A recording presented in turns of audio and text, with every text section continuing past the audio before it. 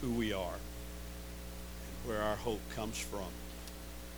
Take your Bibles and turn with me to Hebrews chapter 2. As we go back to the passage we looked at last week, and rather than preaching on 5 verses, I want to just deal with one word today out of those verses. We talked about it last week a little bit, and I had several people asking questions about it, so I thought, well, it's a great opportunity to go back and do it again and talk about it a little more and hopefully clarify it, because it is such an important word that if we fail to miss it, I think we fail to miss some of the greatness of the Christian life. It's found in verse 17, and I'll read the whole verse, and then we'll talk about that one word, propitiation. Therefore, he had to be made like his brethren in all things, so that he might become a merciful and faithful high priest in things pertaining to God, to make propitiation for the sins of the people.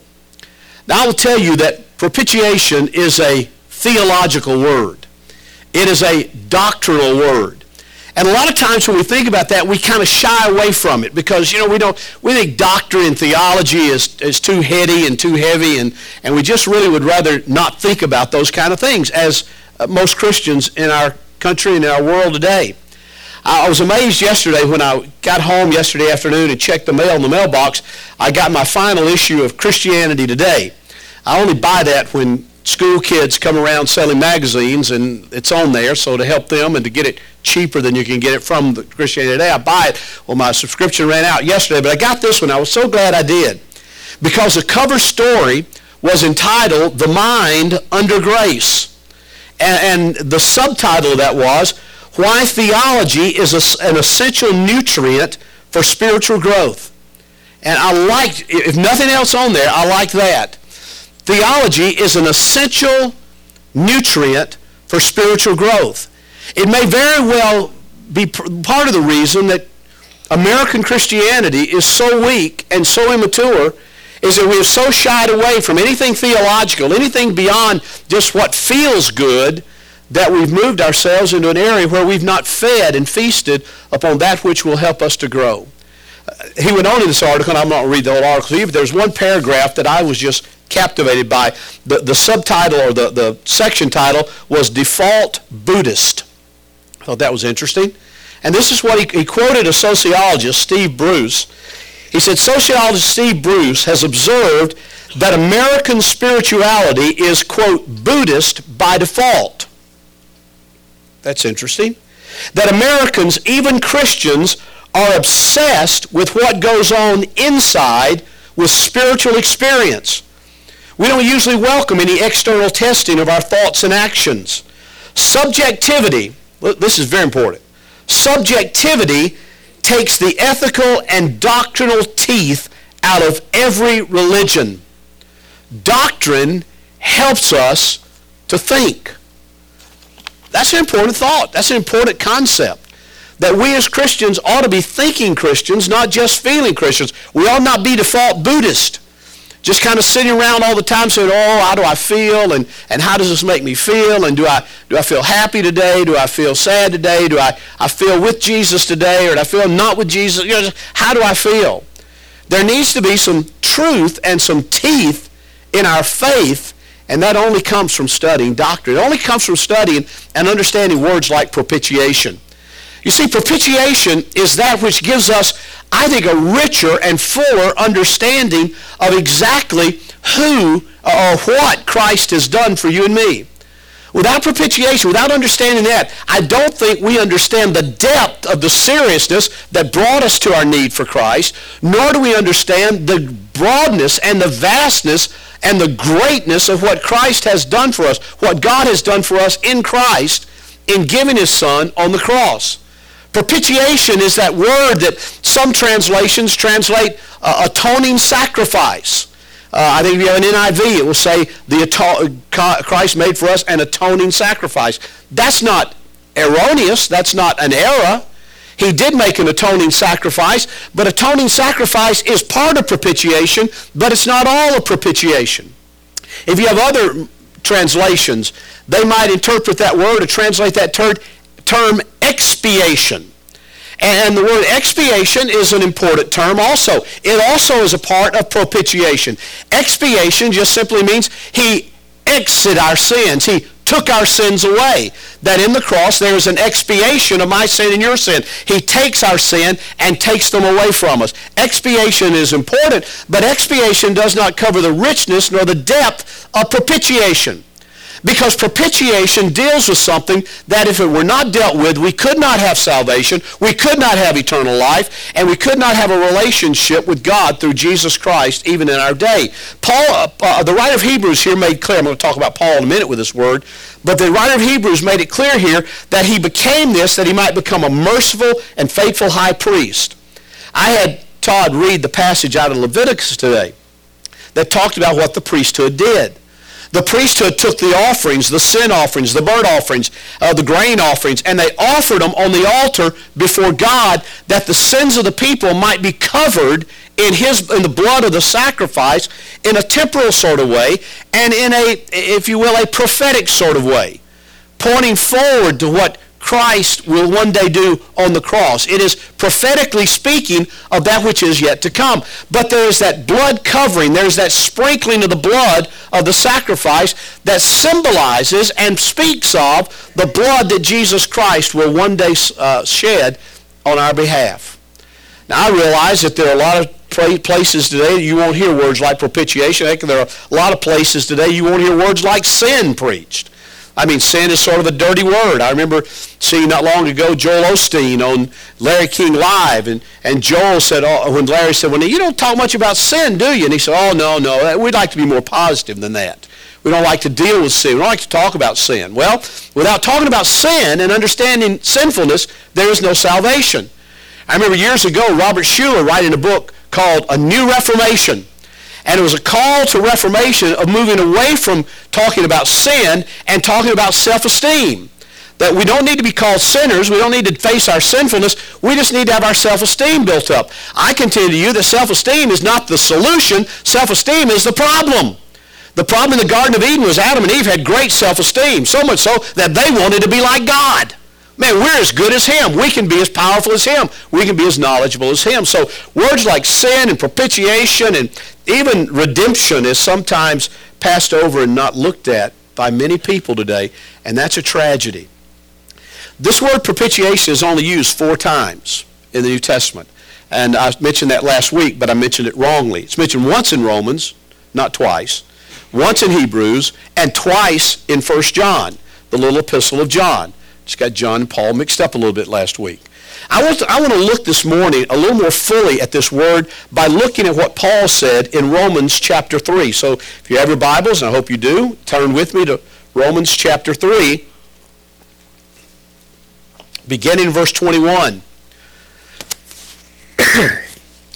Paul is interested here in expounding justification by faith alone.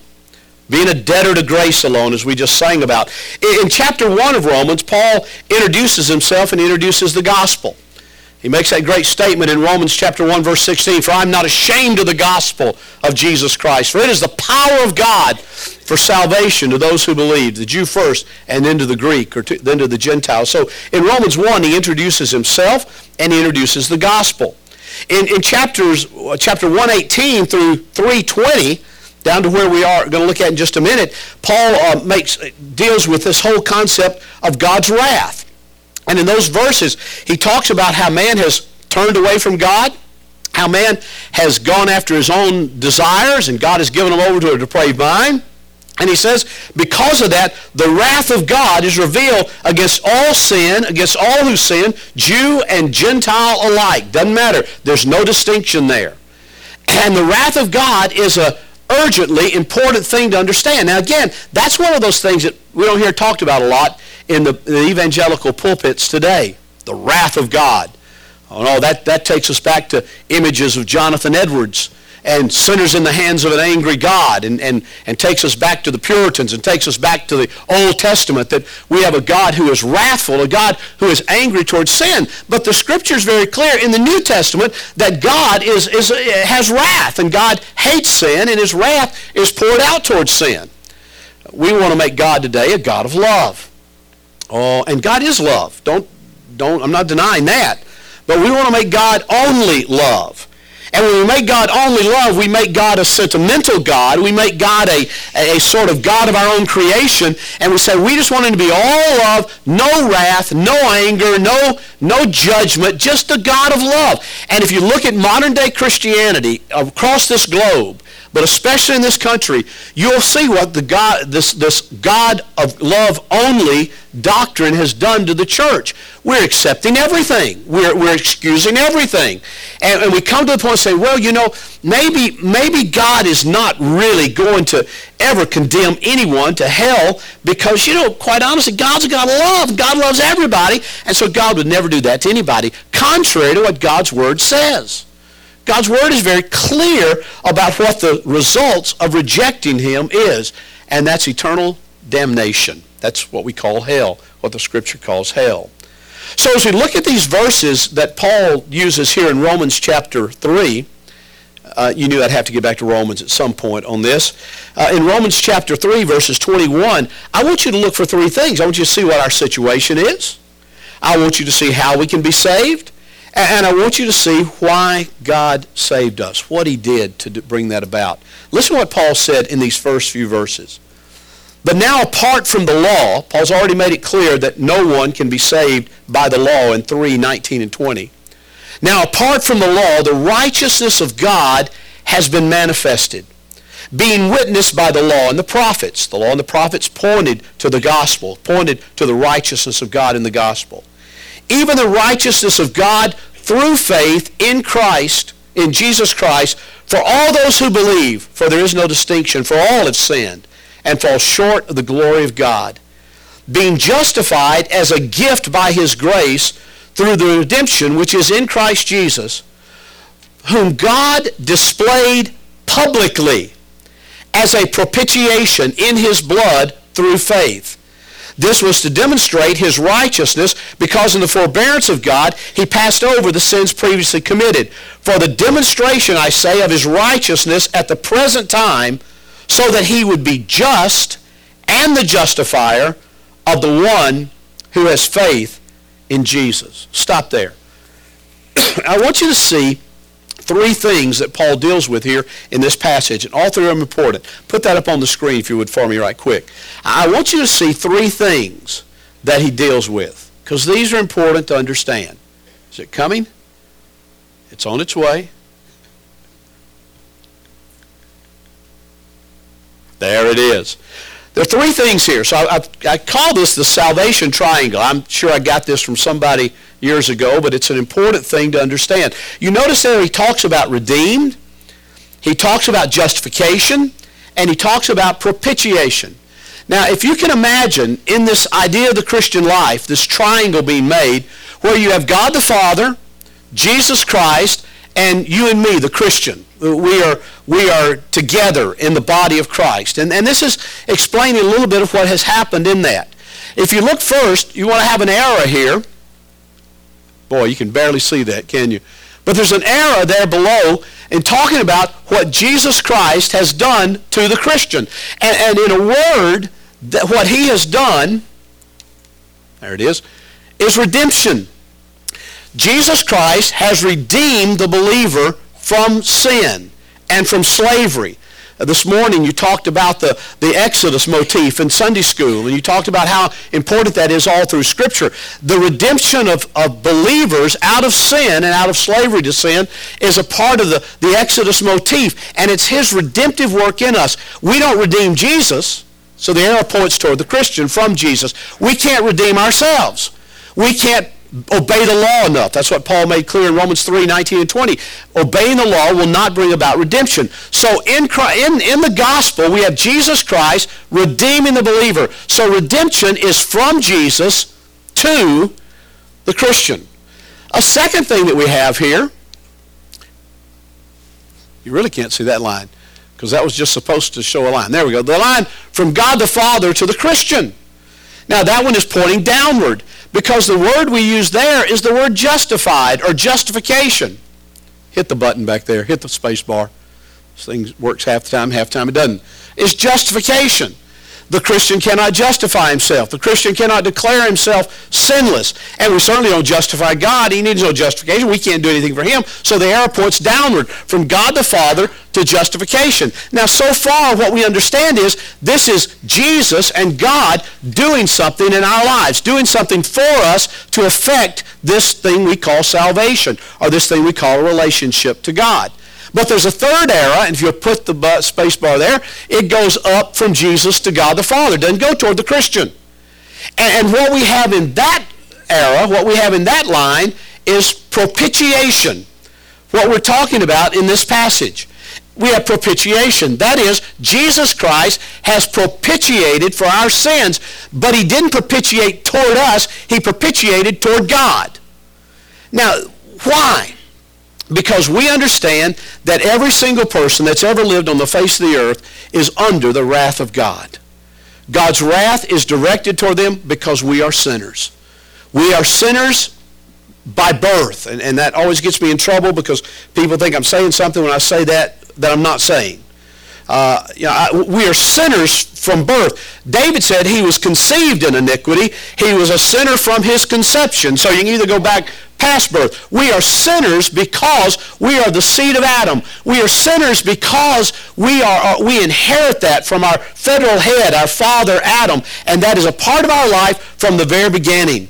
Now, I don't know that these little babies we have around here, that they understand sin at 6, 7 months of age. They don't. But they are sinners nonetheless. You just test them. You keep their food away from them a little bit, or you let them sit there in a dirty diaper for a little while, and they will scream bloody murder. They want what they want when they want it. That's the essence of selfishness, which is the essence of sin. But they have that. We sin because we're sinners. We're not sinners because we sin. And because of that sin, the wrath of God is being poured out toward that. God hates that in every one of us. You need to know that. If you're here not a Christian this morning, you need to know that wrath is being poured out towards you right now. And you may say, well, I don't feel the wrath. No, you may not right now, but you will. You say, well, I don't understand what you mean by wrath. I mean, he so hates sin that he must destroy it. He must crush it. He must burn it up. The only way that we get out from under that wrath is by the propitiatory work of Jesus Christ. We get out from that wrath because God covers us, and Jesus Christ turns his wrath away because we are now covered in the righteousness of Jesus Christ. You see what Paul is saying here in Romans? You understand what he's saying in that? He says, God has made a public display of this propitiation through the blood of Christ, or by his blood through faith. He's demonstrating his righteousness. He could not be a righteous God and wink at our sin. He could not be a righteous God and say, oh, well, it's no big deal. To do that would be entering into our unrighteousness, be entering into our sin, would be entering into our condition. And God cannot do that and will not do that. By his very nature, he is opposed to that. And so God, in the work of Christ on the cross, did a multitude of things. Now, why does that affect our worship? It affects our worship because it gives us something to really glory in God about. It gives us something to say, Father, I deserved your wrath, and you gave me grace. You gave me propitiation. You allowed your Son to propitiate, to take my wrath upon himself at the cross and die there in my place that I might not have to experience the wrath of God. If you're here a Christian this morning, you'll never experience the wrath of God. If you have faith in Jesus Christ and you are covered in his righteousness, you will never experience it because he has covered us with his righteousness and averted God's wrath, turned God's wrath away from all who believe. That's an important thing. Why did he do it? Well, I think what John said in 1 John 4, you don't have to turn there, just listen if you like. But in 1 John 4, and I marked it with a bookmarker and I didn't mark the actual thing. But he says basically that God loves us. We know that God loves us, and because he loves us, he has made propitiation for our sins. And we rejoice in that. We glory in that. I think it's 4:10, right? Yes. In this is love, Not that we love God, but that he loved us and sent his Son to be the propitiation for our sins. The propitiatory work of Christ flows out of the love of God for his people. It flows out of the love of God for those who are in him. It's his love. We didn't love him. As a matter of fact, as sinners, we hated him. We were rebels against him. We rejected him. And you may say, well, I never knowingly did that. I never knowingly, it doesn't matter, knowingly or unknowingly. By virtue of your own life, you were living for yourself. And that's a rejection of God. We didn't love him, but he loved us. He loved us, and he sent Jesus Christ to be our sin bearer. He sent Jesus Christ to cover us by redemption, to cover us with his righteousness. God, by the death of Christ, justified us because his righteousness covers us. He declares us righteous. He imputes righteousness to our account. We who are still struggling with sin, even on this side of heaven. And then finally, God loved us so much that he turned his wrath away because he put his wrath upon his Son. That ought to drive you to worship. That ought to drive you to just fall on your face before him. The passage that Todd read earlier out of Leviticus 9, after Aaron has made all the sacrifices and made all of the offerings unto God, and he goes and declares it before the people that the sin offering has been given and the sins have been forgiven. What does it say they did? They fell on their faces. They fell on their faces. And theirs was only temporal. Had to be done again next year. Had to be done over and over and over again. It was a ritual that they could not neglect and could not avoid. And yet when they heard those words of Aaron the priest saying, your sins are forgiven because of this sacrifice, they rejoiced in the Lord and they fell on their faces and they worshiped him over and over and over. And Aaron was just a human priest. The writer of Hebrews says that because he became a man like us, he did that in order that he might be made in our likeness, like his brethren, so that he might become a merciful and faithful high priest in things pertaining to God, to make propitiation for the sins of his people. Wow. Now here's Aaron. Aaron says, I want you to know the bull, the goat, everything's been offered. The blood has been spread upon the altar. We have done a wave offering of the Lord with the thigh and other parts of the goat. And God has accepted that sacrifice, and the sins of the people are forgiven. And this human priest declares that on the basis of that right, they're forgiven. And they worship. They are so grateful to God. They fall down and worship the living God. Now fast forward several thousand years. We have a Savior, Jesus Christ, who comes in the flesh. He is God in the flesh. He lives a perfect life, obeys the law to the letter. Something you haven't done, something I haven't done, something we could never do. He obeys it without sin. He fulfills the law. He fulfills the prophets. And then he is sacrificed on a cross. He is placed there as the reality of that which was pictured early in the work on the altar by Aaron. He hangs there, as we sang about this morning, to be the very Lamb of God. John said that. John the Baptist, when he came by the water, behold the Lamb of God. Now we have this one who is the Lamb of God hanging on the cross, the perfect and complete and final sacrifice. He redeems us. God justifies us.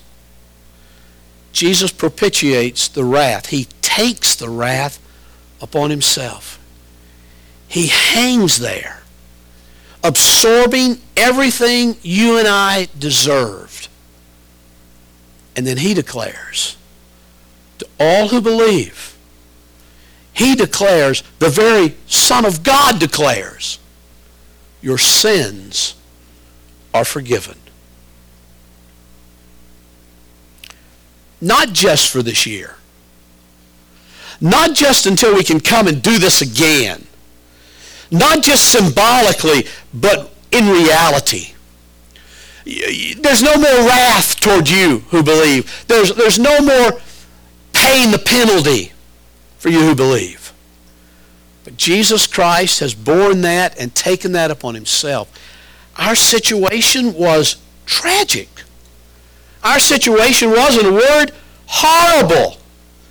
We were helpless. And without Christ, we were hopeless. I mean, we were in a situation where we could do nothing for ourselves. That was our situation. And then God sends his Son, and how can we be saved? Well, it's quite simple. We can be saved, the Scripture says, through faith in him. We can only be saved by God, only by Christ, and only through faith. You'll never be able to do it on your own. You'll never be able to do enough good works. Now, we are created for good works. We are who are in Christ. When God does his work in our heart and life, it changes us to where we want to be obedient and we want to do what he has called us to do. No doubt about that. But good works can never do it. Faith can. Faith does. We're saved only by God and by his sending his Son. And only by Christ, who was offered up on our behalf. And only through faith. That is just the reality of what has taken place in the cross. We have to realize that. You know, one of the reasons, and I get in hot water with this too, but you'll understand me. One of the reasons I so resist early professions of faith and baptisms by children is because they don't grasp the depth of their sin. They love Jesus, and that's good. We want to teach them to love Jesus. We want to teach them to know who Christ is. But when they come at a young age and they don't understand what sin is, perhaps even, and some don't, and they can't understand the whole concept of wrath. Remember, I tried to talk to one child one time about the wrath of God, and the mother pulled him out of the room and said, "Don't talk to my son about stuff like that. That'll scare him. He'll have nightmares tonight." But it's reality. And apart from that reality, there's no salvation. And I'm afraid that many of us have made these trite little, I ask Jesus into my heart kind of things, and I prayed a sinner's prayer, and yet for a moment I admitted I'm a sinner because somebody told me to, but I never really thought about me as a sinner. I'm a good person. Everybody else is sinners. They've never grasped the depth of what salvation is all about. They've never grasped the depth of what Jesus rescued you and me out of. Back to what you studied in Sunday school this morning. I hope you were there. In studying the whole Exodus motif, it goes all through the Scripture. The children of Israel were in horrible slavery. They were in terrible slavery in Egypt. And God sent Moses, a prototype of Christ, and sent Moses in to deliver them out and take them to the land that he promised to them, to the land that he had promised to their forefathers. And they wandered a while and they struggled a while, but ultimately they finally got there. Now, they didn't do well when they got there, because then they went back into slavery to sin again because they disobeyed God. And all through the Judges and all through the prophets, you have this cycle of the children of Israel getting in slavery or getting in exile, and God raising up a prophet in the type of Christ and bringing them out of that and bringing them back to Jerusalem and back to Palestine. And you have that cycle over and over. The motif of the Exodus is clear. If you really understand the Gospel of Mark, you see the Exodus all through there in talking about Jesus coming. Because Jesus has come to lead us out of slavery. Jesus has come to break down the barrier that stands between you and a relationship with the living God. Jesus has come to redeem you. God has declared you just. And Jesus has propitiated for your sin. He's turned the wrath away.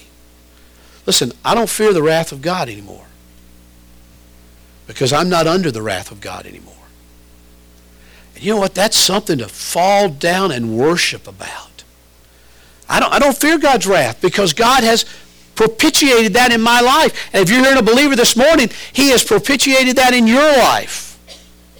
You are in Him. And God's wrath has been dealt with by your sin bearer, by Jesus Christ on the cross.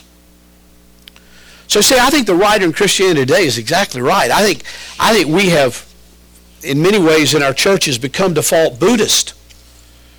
We're all about feelings. We're all about how it feels. And we never understand the reason and all that God has done because we're scared of doctrine. We're scared of theology. We're scared of truth in many ways. Paul also says in Romans why he saved us. And he says there in verses 25 and 26 that he did this to demonstrate his righteousness. He did this to bring glory to his own name. He did this that he might be exalted. He did this so that we might see the glory of God.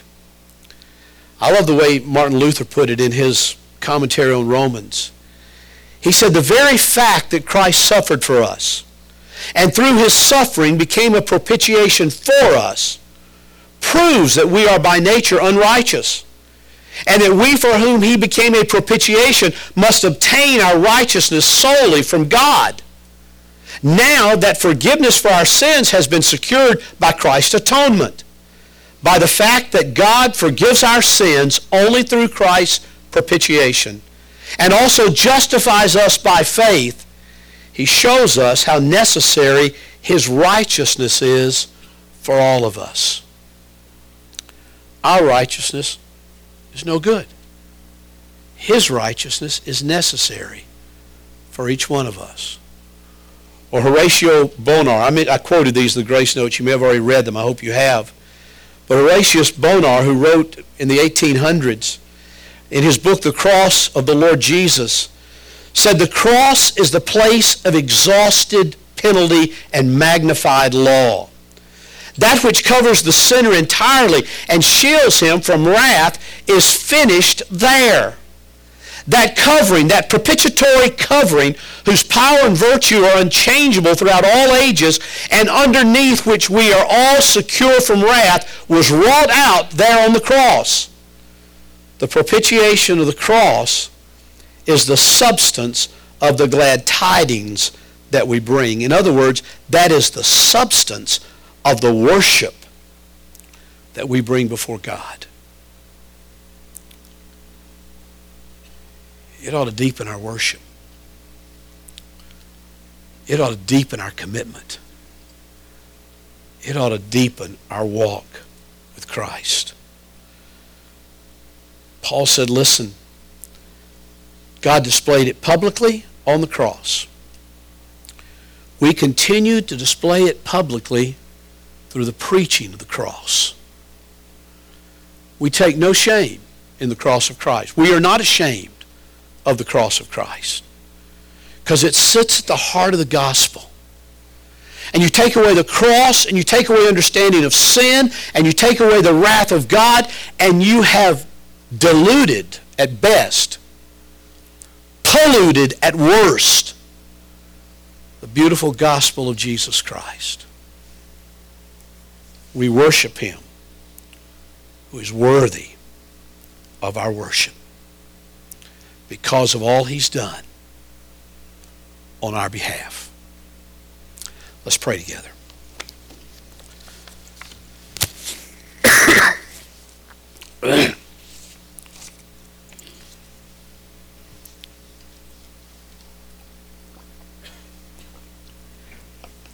And Father, as we bow in your presence, I pray, Lord, that your Holy Spirit will give us a greater appreciation and a greater understanding of just what propitiation means.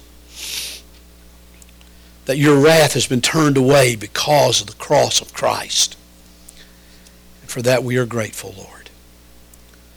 Father, I pray this day that you will burn that home in men and women's lives. There may be people here this morning, Lord, that don't know you, and they may be shocked to find out that Christians don't believe man is all good, but that we are sinners in need of a Savior. Father, I pray that you would show them their need for the Savior today by the work of your Holy Spirit in their life. Father, speak to us. Do your work now in your way. For we pray in Jesus' name. Amen.